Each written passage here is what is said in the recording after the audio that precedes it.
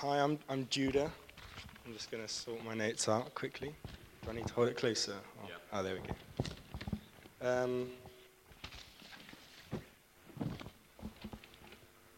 There we go. I'm Judah. I'm 16. I've just done my GCSEs, well, about 3 months ago now. And tomorrow I'm going to be starting college, which hopefully will be fun with its challenges. There we go. So, as I said, I just did my GCSEs relatively recently, and I like to think, quite a lot of revision for that. And while I was revising, one of the little things that occasionally brightened up those long hours was the occasional meme, right, which I'm sure you've all seen all over the internet, because they are hilarious. I saw one very recently, which was so true in that moment. It was a picture of Kevin Hart, the comedian, and he just looked really sad. And the caption was, when you wake up and realize your phone wasn't charging overnight. And yeah, they're just really funny.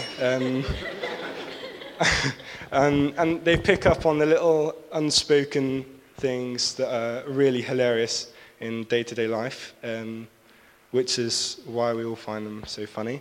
They're unspoken, they're subconscious sort of subtitles to our lives, and they're the funny ones. But we also have the not so funny ones, the subtitles, which we all ask ourselves. Little questions like, am I fitting in? Or am I doing well enough? Am I going to succeed? Will I be successful? Is what I'm doing going to be good enough for me to succeed in life? And they're questions which we very frequently ask of ourselves, and they're easy to do. Before I carry on, we're going to have a little reading from Romans chapter 12. It's from the Message version, but obviously if you would like to follow it in the normal version, please do. And here's my dad.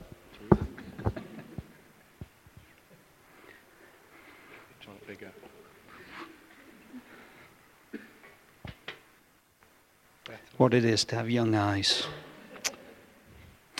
So here's what I want you to do. God helping you, take your everyday, ordinary life. You're sleeping, eating, going to work, and walking around life, and place it before God as an offering. Embracing what God does for you is the best thing that you can do for Him. Don't become so well adjusted to your culture that you fit into it without even thinking. Instead, fix your attention on God. You will be changed from the inside out. Readily recognize what He wants from you and quickly respond to it. Unlike the culture around you, always dragging you down to its level of immaturity, God brings the best out of you, develops well-formed maturity in you. Thanks, Dad. So that's our little passage for this evening. Well, I say little, it's quite long, sorry.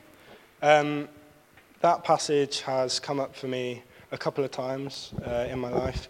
First time was from a teacher at school, and she came up to me, she said, "Judah, I've got a word for you." And it was those two verses, specifically from the Message version, actually. So they're quite significant to me, those few words, and it might be the first or the 100th time you've heard it. I'm going to speak about it tonight. So for me, the part that really, really sticks out is the bit in verse 2 where it says, "Don't become so well adjusted to a culture that you fit into it without even thinking." I'll let that sink in for a moment. It's quite significant.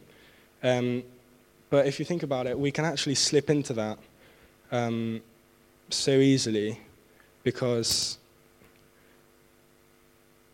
it's an easy thing to do, to slip into your culture when it's all around you without even thinking about it. Without even thinking, that's quite significant. One of the ways that we do this, especially like for me on the first day of school tomorrow, is being consumed by managing the project of our own success. It's how the world wants us to be. It's the culture that we adjust ourselves to fit into without even thinking. Another way of putting it could be that we unconsciously submit to the project of our own success. As I said many times, I'm going to college tomorrow. It's quite daunting. Here we go. And I'm going to, I've already joined the football academy. Football is something I love to do. I do quite a lot, and I will always do. But in doing that, it means that I would choose to put myself in a position where actually I have to challenge those people around me. And that will include my teammates who you're very close with, you play a lot with, they're good mates. But you have to challenge their attitude because the football culture, if you will, encourages quite a self-centered attitude in which we are the project of our own success. So I'm a winger on the football pitch, which means if I want to have a successful game, I've got to score some goals, make the tackles that I will come out better off in, where I'm not really worried about the other player, but I'm worried about myself. And that's just the culture of football. It's the nature of football. But I can challenge that because the good news of Jesus is that we can be free from worrying about the project of our own success. I like that phrase. It's good. We all can. It goes for every single one of us, whether that's in our job or our career, because that easily becomes the project of our own success.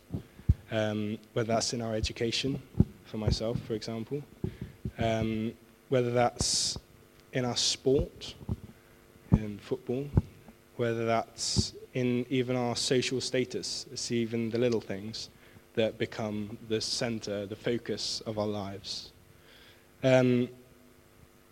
So, again, Romans 12, verse 2.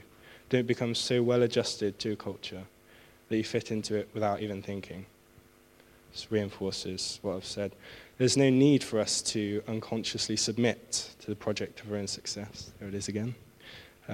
Because if we read on, it says the advice that it gives us is instead fix your attention on God.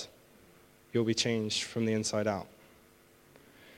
So what can that mean for us to fix our attention on God? It means don't be the person in the workplace who's always gunning for promotion or attention even, the little things.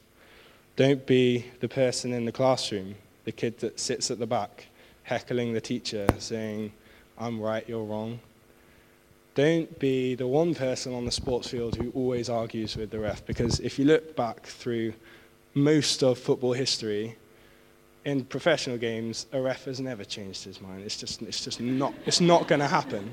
So don't be that person, because it's not God's plan for us. He doesn't want that for his children. You'll embarrass yourself. And God doesn't like that, we're his kids. Instead, fix your attention on God. At the end of the passage, it says, God brings out the best of you, develops well-formed maturity in you. God does have a plan for you, whether you can see that or not, a project, if you will.